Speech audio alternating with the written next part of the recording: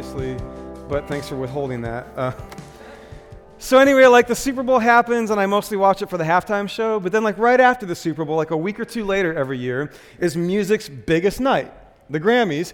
And so several years ago, a buddy who was living with me at the time and we decided, let's throw a Grammys party. Everybody does a Super Bowl party, but that's for all the alpha male jocks out there. Let's throw a Grammys party for the emo, angsty music kids like me and go crazy. So I start cooking like days in advance. We do this every year at my house. We create like a ballot where we look up online the nominees for the biggest award categories and create a ballot and have everybody who comes in like predicts ahead of time who they think is going to win, and we score the ballots throughout the show, and there's prizes at the end, and we go a little crazy on it. I love the Grammys. And then last year, I happened to have committed to being in Nashville to preach on the weekend of the Grammys, and so I wasn't able to do it, and I was crestfallen and very sad about this. But we ended up doing a little mini version of the Grammy party in Nashville with some friends down there. And you know, like being in Music City for the Grammys has its own kind of appeal. So I remember being there at my friend's house in Nashville watching the Grammys like we do every year, and there's a moment that just grabs me, and it's Chance the Rapper's performance. Anybody remember that from the past year? It's Chance and Kirk Franklin and this big old gospel choir, and they just like tore the house down. So like it really moved me that night. And then the next day I'm flying home from Nashville, and I have a couple hours where I'm stuck at the Atlanta airport. So there I am in the Delta Sky Club. I grab my laptop to see if that video is available, and it is. And there's Jay in the airport with his earbuds in, like crying, like actually weeping at his computer, because I'm so moved by this thing that he does. And it has this sort of like joyful energy like toward God, this language of praise, and it's so intense. And there's all these button-down suit business traveler types looking at me like, who let the freak into the Sky Club, you know? And I'm just like feeling all of this so much. So I'm feeling Chance, and I'm feeling the music. And so then when I find out that he's going to be a headliner at Lollapalooza, I'm very, very excited about this. And this is last August. So in August, my friends and I, we find ourselves, we fight to get near the front of this thing for Chance. And so there we are with 40,000 of our closest friends ready to just have a great experience. And for most of it, like I am absolutely into it, very like loving the whole thing. I like his songs, I like his energy, I like just his like demeanor. He's just got like a kind of charisma on stage that I find really compelling. And I'm loving all of it until he gets to this line that he drops that's in one of his very popular songs. And there's something about being there in that moment and me being so invested in what's happening that when I hear these words, I find myself like hitting a bit of a wall, like, wait a minute. I don't know. Let me show you. You might recognize these words. The praises go up. Anybody? The blessings come down. There it is. I got a couple of you with me. The praises go up, the blessings come down. This comes from a song called Blessings. And I'm not here to critique Chance, really, because he can say whatever he wants and he can mean whatever he wants. But like the way I received that, I had to stop for a second and say, I don't know what we're describing here, but I'm not quite sure that's how it works. Like, is this describing like a mechanism by which you get the blessing? Like, is this like a vending machine God? Like you put the praises in the coin slot, and then somehow that just means that like God is supposed to bless you back? Like I have all these reasons for feeling distant from that idea. Like for example, some of the people I know who have most sincerely like offered their life in praise to God, like lived very faithful, committed lives, very sacrificial lives of praise. Some of them, at least from the outside looking in, haven't had a ton of blessings come their way. Like their bank accounts aren't massive because of it. They aren't like going to their boat on the weekend because of it. They aren't living in massive houses because of it. And then there's other people who I think not a day in their life has it ever dawned on them to say thank you to anyone or anything or any God for the blessings in their life. And every day they wake up saying, it's good to be me, aren't I great? Look at all that I have. And so I don't know that this like works in a cause-effect kind of statement like that, right? Or maybe you're tempted to like spiritualize it. Okay, so maybe it's not about material blessings, but surely there are other kinds of blessings. I totally agree, but I'm still not sure it works. Like for one famous example, Mother Teresa, who gave her life in an act of praise and devotion to God, who gave like everything she had to serve in the name of Christ who called her to that work. Like all of that, even on the spiritual side, after she died, we read letters and journals from Mother Teresa that reveal that in her spiritual life, she longed for an experience of God that she didn't really have. And it was a place of sadness and pain for her. So even if you want to spiritualize it, still doesn't really work, you know? I mean, Paul, a writer in the New Testament, it goes on to say, like the secret is to get used to whatever's going on, like content with much or with little. Like, I don't have a formula for you, he says, to get the blessings from God. He says the secret is to figure out how to be content with much or little. And Jesus says God causes the rain to fall on the just and the unjust. And by the way, for an agricultural society, rain would mean blessing. Right? Like taking care of your crops. God gives it sort of indiscriminately. And there's not like a formula that we can sort out there. So I feel a little bit of distance from this. Now, I get like wanting like a connection with like blessing, like wanting to figure out how this works. I understand that. When I was like an adolescent, I was like an angsty adolescent. Like I just like knocked out that genre all the way, you know? And a lot of that angst was like having been raised in settings where I heard a lot about the love of God and saw other people that seemed to be really excited about the love of God and the blessings of God. Like I really wanted to get connected with that, you know? And I realized like I would study and I would read my scriptures and I would pray, and I'm for all of those things. I think they're really helpful. And yet I realized like I don't know that I'm being helped by a theoretical account of the love of God. I don't know that I'm being helped with a theological account of the love of God. I feel this craving, aching place inside that wants to experience the love of God. And sometimes a word for that is blessing, like a gift from God that channels that in some way that you can experience, that you can know. Have you been there? Like, have you wanted I want something more than theoretical or theological. Like I want to get my hands on some knowledge of God's kindness. Like I want to be able to name something, touch something, see something that tells me personally, like in my life, like God is good. Maybe you felt that way. Maybe you feel like you've had a lot of those, or maybe you don't. The scriptures, they talk a lot about this experience of wanting to know God as being good toward you, as being for you, and they talk a lot about when people have had that kind of experience. Like here's a prayer in the book of Psalms. This is Psalm 107. Give thanks to the Lord, for he is good.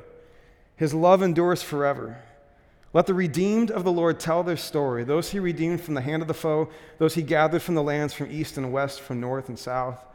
And then this particular song or prayer in the Hebrew Scriptures, it goes on and names all these different examples, all these different ways that God has shown up to bless someone. Like some wandered in desert wastelands. They had no way to a city where they could settle. They were hungry and thirsty, and yet God blessed them and gave them what they needed. Or some sat in darkness, like utter darkness. They were in prison, suffering, and God heard them and liberated them. Or some were fools and rebellious, and because of that they became sick, but God healed them. And some of them went out on the sea in ships, but like while they're out there, the waters got rough and they freaked out and they desperately needed like something good, some break in the weather to come their way, and that's what they got. And this goes on.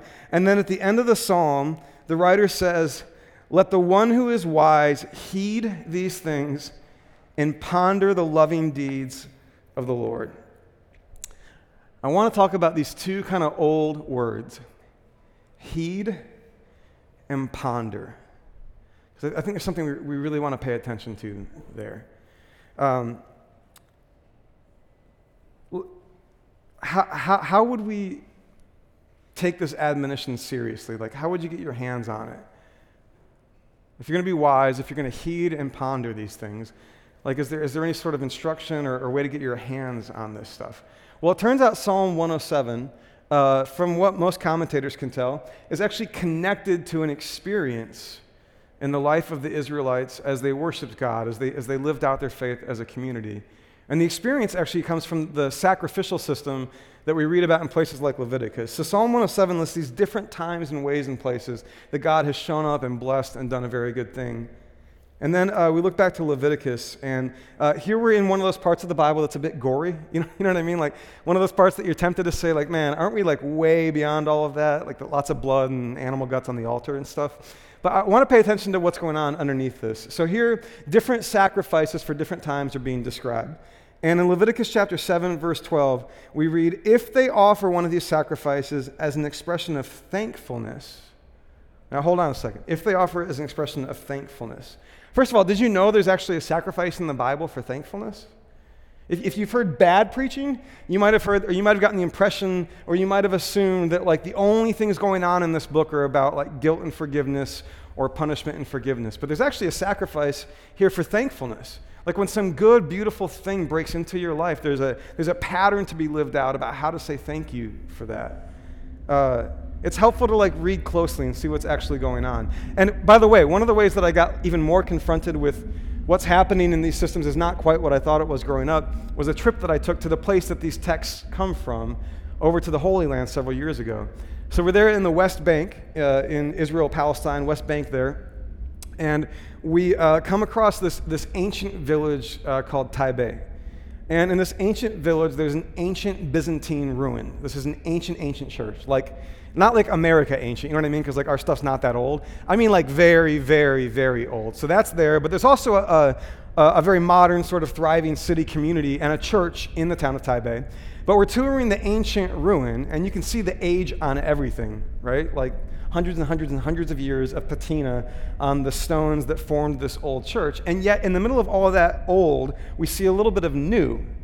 And it's peculiar. So there's a door frame in this old Byzantine church, and there's a couple of shiny new like hooks that have been screwed in to either side of the top of the door frame. And they kind of get your eye because they kind of gleam in the sunlight, you know? And then you're kind of observing here, and then you look down, and in the middle of all this dirt, there's a red spot. And we say, hey, what's with the hooks in the red spot? And they say very nonchalantly, these Christian brothers and sisters of ours, oh, well, we had a sacrifice last week. I said, excuse me? I feel like you guys might not have gotten the latest update. Like you had a sacrifice. And they said, well, yeah, it wasn't, Jesus like has taken away our sin, but this was a thankfulness sacrifice. There was a child in our community who had cancer, and she's been healed of it, and she has no symptoms left, and she's been given a clean bill of health. And so we said thank you to God. So we strung up an animal, and we killed it, and we ate it. I said, oh, we have different understandings of these things. But it drew attention to me that there's a complexity here to what's happening in this ancient Israelite religion that I don't always stay very in touch with. So here we have not a guilt offering, not a thing that you do so that you can sort of be right with God. Here we have a thankfulness offering when something good has happened. And there's an instruction that might surprise you at the end of this. The meat of their fellowship offering of thanksgiving must be eaten on the day it is offered. They must leave none of it till morning. Did you know that many of the sacrifices described in the scriptures and practiced by the Israelites end in a feast for the people who brought the sacrifice? And that the very animal that's given to God in the sacrifice then becomes the meal that we eat, the thing that we take in. So let's just kind of play this out a little bit, because I picture myself in the experience of an Israelite, and something good has happened. And so I come to the temple, and I bring this animal, and we'll slaughter it, and we'll offer it to God to say thank you.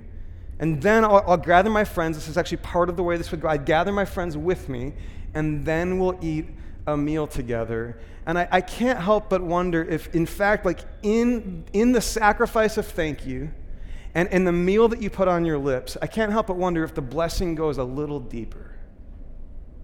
I can't help but wonder if like the blessings that like pass through our life and we don't even get our hands on them, like our hearts are like sieves with lots of holes in them that the blessings just keep passing through without nurturing us. There's something about stopping and saying thank you and then discovering that God, in fact, gives back to you the very offering that you gave him.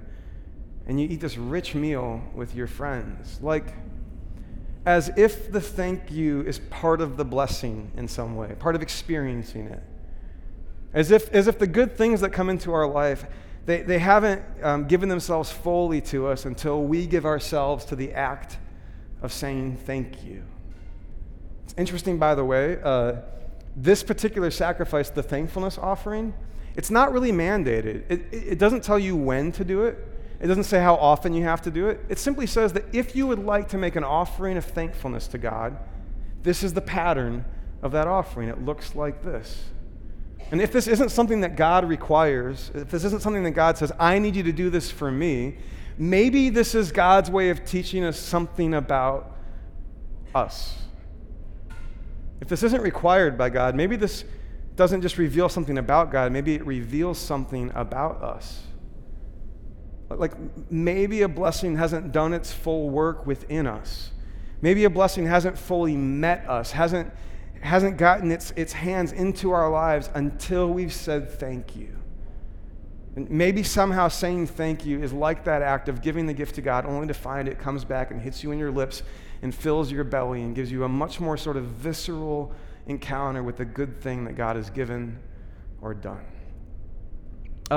It helps me to think about this by thinking about vitamin D and calcium, naturally. Anybody ever go to the store and notice that some of the jugs of milk say vitamin D on them? Has anybody ever wondered, like, well, why this arbitrary pairing? Like, can't we just go get a multivitamin, right? Well, here's the deal. The way that your body and my body work is that, like, when foods that have calcium in them, like growing up, it was always a glass of milk every day for dinner. That was mom's rule, so that we grew up to be young, strapping men, which obviously didn't work in my case, but I'm over it.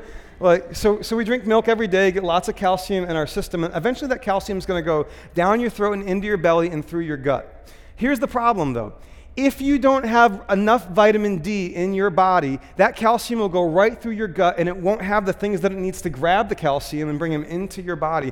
Like, I could put calcium in your body all day long. We could drink gallons and gallons of milk, which is not recommended for other reasons, unless you go to YouTube and find out for yourself. But like, I could pour all the calcium in the world into your body and it wouldn't do you any good. You could still have a deficit of calcium in your life, no matter how much calcium I give you, if you don't also have enough vitamin D.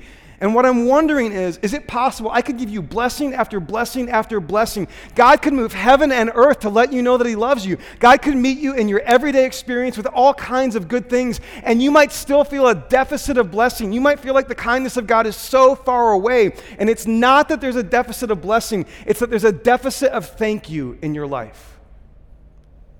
That in the offering the thank you, that's when it finally sort of hits your body and your heart and fully speaks to your soul about the goodness of the God who, as you offer it up to him, gives it back to you and says, no, take and eat. That's how good I am. I really want you to know this, to experience it. That's the language of modern psychology. In the language of theology, Alexander Schmemann is an Orthodox priest who writes specifically not just about Thanksgiving in the abstract. This comes from an excerpt of a book where he's talking about practices, proactive practices of Thanksgiving. And he says, Thanksgiving is the power that transforms desire and satisfaction, love and possession into life. Thanksgiving fulfills everything in the world given to us by God into knowledge of God in communion with him. Thanksgiving takes the thing that God has given you, and in the act of Thanksgiving transforms it into communion with God and knowledge of God when we learn to say thanks. It's possible. This is why people with proactive practices of gratitude, people who proactively channel those thank yous, they sleep better at night. This is documented. They have better work performance. This is documented. They have better relationships. This is documented. They have lower levels of anxiety and cortisol in their body. This is documented. Like you're not meant to go it alone. You're not meant to brave a world without the kindness of God. I don't think our souls are meant to brave that world alone. But it may be that the kindness of God has been coming toward you, been meeting you in your life, and you don't feel it.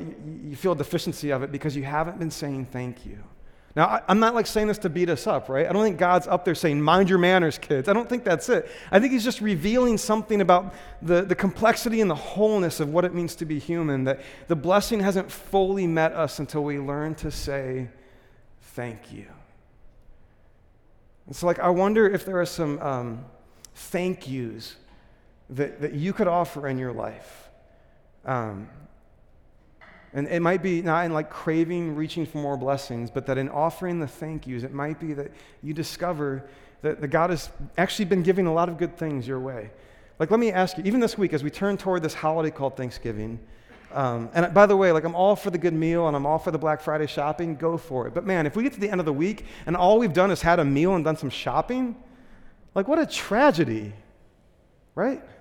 So this week, I wonder, who could we say thank you to? Is there somebody in your life? Let's try a few examples. Is there maybe a teacher in your child's life? And the fact is, every day in the hectic stress of parenting, in the fear of parenting, and all that gets wrapped up in that, you have this little blessing, which is your child walks into a classroom and you know that teacher and you trust that teacher. And because of that teacher, you see your child opening up, coming a little more alive, a little more confident, a little more brave. You see their talents coming to the surface. What about offering a thank you of some sort? some gift, some sacrifice, the sacrifice of writing a letter or bringing something to the classroom to tell that teacher thank you. And of course, I'm also saying, wouldn't that be great for the teacher? Like, wouldn't that be the right thing to do for the teacher? But right now, what I'm really talking about is what would that do for you? It's just sort of unapologetically narcissistic in a sense, but I'm just saying, like, what would it do for you? What about family? I know that a lot of us wish family had been different than it was for us. There's no such thing as perfect family, but there are better family systems and worse family systems, and you might have had a particularly difficult one. Now, I'm not saying, by the way, that this practice means ignoring the wounds. This is not the kind of like stupid religion that says put a smile on your face, pretend everything's fine. I'm not talking about that at all. The scriptures also have tons of language to name the broken places, to name the wounds. This is not counter to that, but it's alongside that. Is there something about your family background that you could say thank you for? Like maybe your parents weren't perfect, but man, maybe you realize if you think for just a moment that your mom or your dad, they broke their back to make sure you had what you needed. In the moment, you didn't pay much attention to it, but you think about it now, and they worked and they worked and they worked. I wonder, have you ever said thank you, like a pointed thank you? You know, maybe over Thanksgiving dinner, it's time to break the mold and bring some touchy-feelies to the table and say, hey, mom, dad, stepdad, stepmom, auntie, uncle, whatever, man, I know you were there for me in ways that were challenging for you. I know that you bent yourself over backwards to take care of me. I just want you to know, I am who I am today, and I am where I am today, largely because of you. Thank you. And I bet it would move them, and I bet it would mean a lot to them. But what I'm saying is maybe for you, maybe you've been sort of obsessed with what you didn't have in your family, what you didn't get from your family. And I'm not saying that those aren't things to name, but in spite of that, maybe the people in your life did their best, gave you what they could, and maybe your own perspective on what that experience was is actually, it's not quite true, and it will grow truer and richer and more helpful by offering a thank you. In your work, have you had a professional mentor, somebody who along the way has helped you grow in your field? In your neighborhood, have you had a neighbor that just always seems to take care of things around the block? Among your friends, have you just had somebody who did something that really mattered to you? Like we could go on, but is there somebody you could say thank you to this week? How about this? Is there some way that you could say thank you to God this week? Some very personal way that you could reflect on something good that has come into your life. And if God is any of what we learned from Jesus, that God is the source of these good things, that God made a world with the potential for good things, that God's given you some good things, is there some way you could simply offer a thank you? Now, the frustrating thing about God is it's hard to render a thank you to that which is immaterial, right? Although the scriptures give us lots of beautiful examples, words and poems and songs and private prayers, and it may be that the sacrifice of time and language is not something you do to make God happy, not something you do to get him off your back or make sure he knows you're okay. It's a joyful chance to say thank you. So we have these kind of toward God ways of doing that, but God also seems to think over and over again that the ways that we treat one another are really effective ways of saying thank you to God. That to make a sacrifice for someone else can be a way that God says, I receive that, man. I receive that as an act of gratitude. I'm a person who, in my 20s, I did not live in alignment with my values on financial generosity. And I regret that. I would have said, yeah, it's really good to be financially generous, but I just wasn't very financially generous because I wasn't good at keeping my finances together. So in my 30s, I've tried to correct that. And here's a curious thing that I've discovered. So there's a handful of organizations in the world who do really good work, and I take a lot of joy in supporting them every month. And I have a few individual people in the world who create things that have really helped me. And so there's like this thing called Patreon, which is like a web platform where you can support their work. And I find so much joy in giving a little money into those channels. I'm not doing it to get God off my back. I'm not doing it to prove anything. It's just a little act of gratitude each month when I see those little deductions in my checking account. And it's interesting because it's so easy to get invested in the deficits in our world right now. Like there's a deficit of unity. There's a deficit of hope. There's a deficit of love and charity, it can feel like, right? And like your news feed is just crap all day long. I get that, right? And you can feel really invested in that. But what I'm discovering is the more I invest in these blessers in the world, ones who are putting good things in the world, the more I feel connected to that. And I actually feel a little more hopeful about the world. And it's tied to my thank you. It's tied to me giving something to say thanks.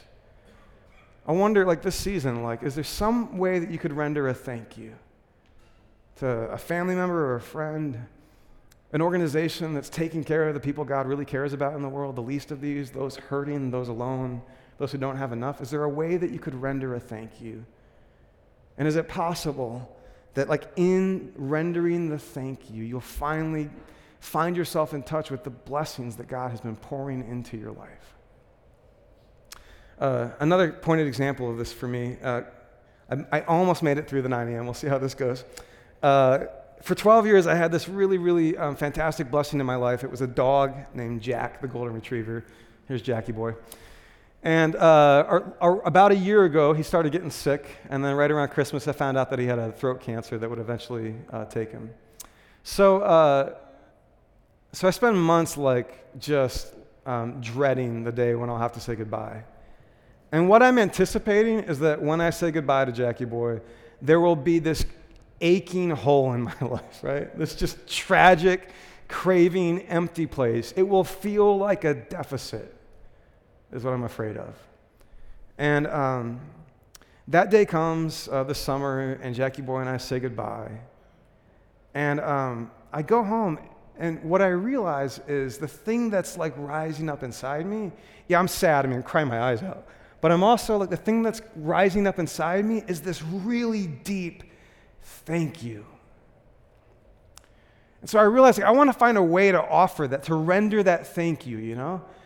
And so I find some private and personal ways to say thank you to God, that for 12 years I had this awesome gift in my life. He came into my life at a very difficult time for me. I was struggling with mental health and depression and wasn't sure where my life was going, and he was just this incredible emotional support.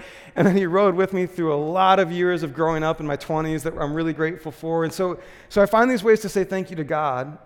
But I also, so these pictures, by the way, this is actually good timing. So I have this friend in Nashville named Robbie, who's an entertainment photographer, and he shoots like rock stars and athletes and for magazine covers and stuff. And he hears that my dog is dying. So one day I'm in South Bend, Indiana at my house, and there's a knock at the door, and I open it. And Robbie has driven 7 hours from Nashville, Tennessee to surprise me and take pictures of my dog for 2 days. Isn't that great? Also, Robbie's here today, completely random. He's in the room right now. I'm not going to call him out because that's not nice. But you guys could say thanks to him, right? Yeah, yay, Robbie. Anyway. So here's what I do. Then I take these pictures that Robbie gave me, and I get them printed on little cards, like stationary cards, you know? And I go through this list of all these other people, because I realized Jack wasn't just a blessing in my life. Lots of other blessings existed in a constellation with Jack in my life. And so I wrote a card to my parents, who gave me Jack, by the way. It was their idea to get me a puppy for Christmas when I was transitioning from college to my first job, and my goodness, did they know what they were doing. And so I write a letter to say thank you for that. And by the way, thank you for the fact that the first 6 months when he was still being house trained, we lived at your house, so your carpet took the action, if you know what I'm saying, right? And I say thank you for the many, many, many, many, many, many times that I just dropped him off and left you with this 90-pound brawling pile of energy so that I could go on a trip or something like that. So I write that card to say thank you to them.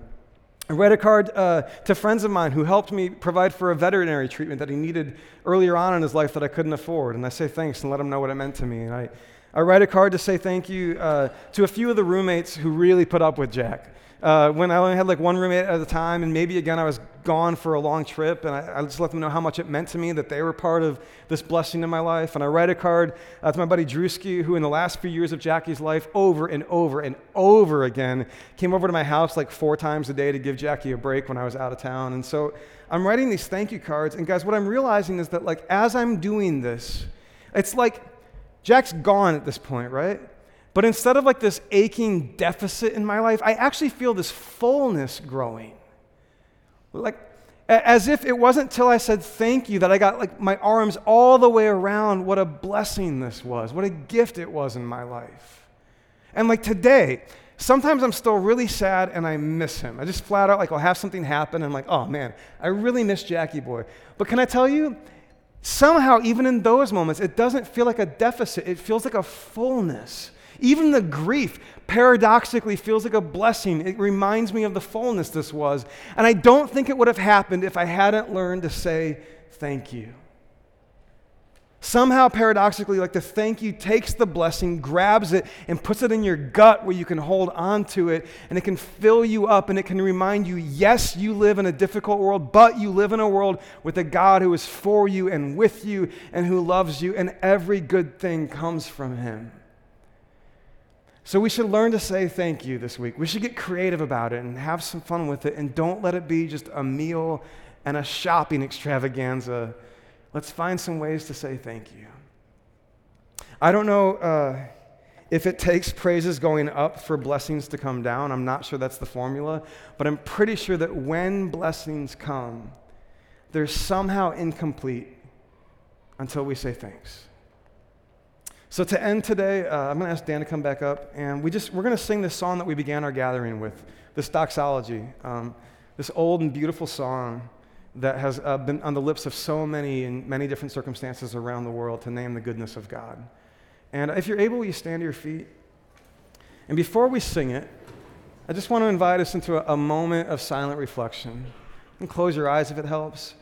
I just wonder if you could just find one good thing, one gift, one blessing, something that has been a part of your life. I'm not saying life is easy for you right now. I'm not saying that you shouldn't also name the lament, but right now, just one good or beautiful thing. Maybe it's been a part of the week that you've just lived through. Maybe it's the family that you'll be with through the holidays. Maybe it's something as little as like we had heat at church this morning. Praise God. We're very excited about that. Maybe it's the coffee. I don't know. Maybe it's the person on your right or your left. Maybe it's the fact that you were in this community for a bit. I don't know what it is, but let's take a moment and just kind of silently do a bit of an inventory and find one or two of those good things before we sing a song of thank you. And then in a moment, Dan will lead us to sing.